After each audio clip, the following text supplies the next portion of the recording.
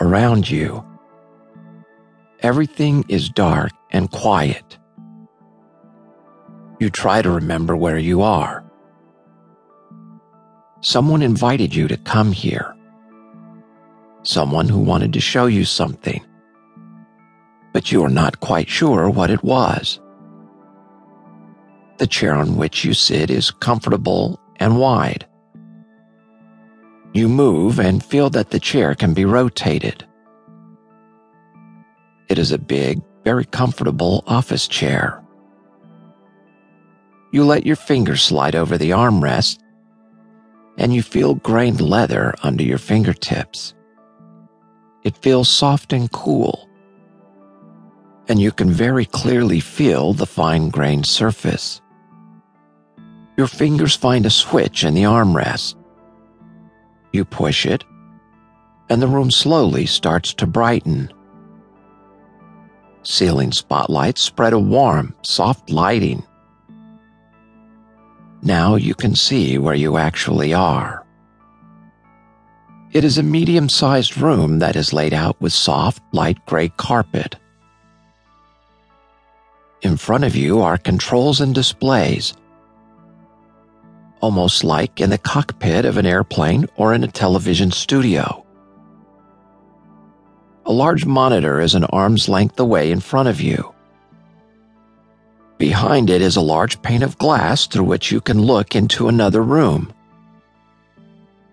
This room is completely dark, and your own face is reflected in the glass panel. A control room. Now you remember why you were here. You were supposed to find out something. You are still not quite sure, though, what it was. The best thing to do seems to be just try and see what you can do with this room. It seems to be an exciting task. For a while, you'll be in charge here. Now you are the director.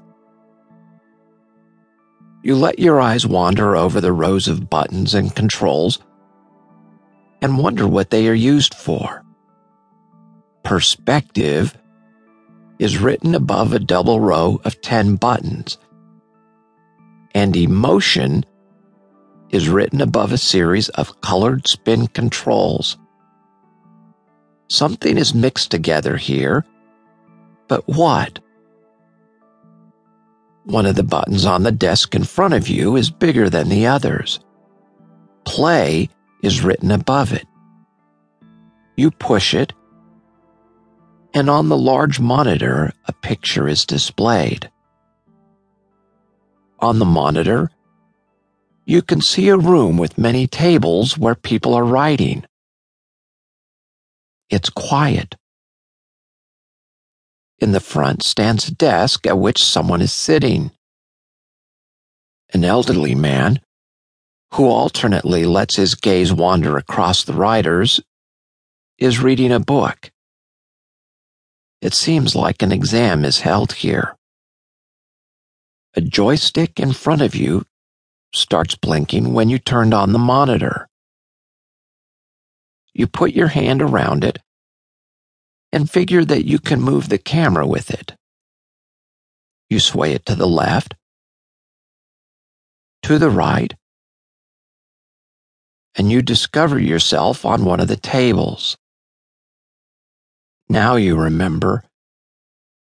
That was not a very good day. At first you thought you were well prepared, but at some point nothing came into your mind anymore.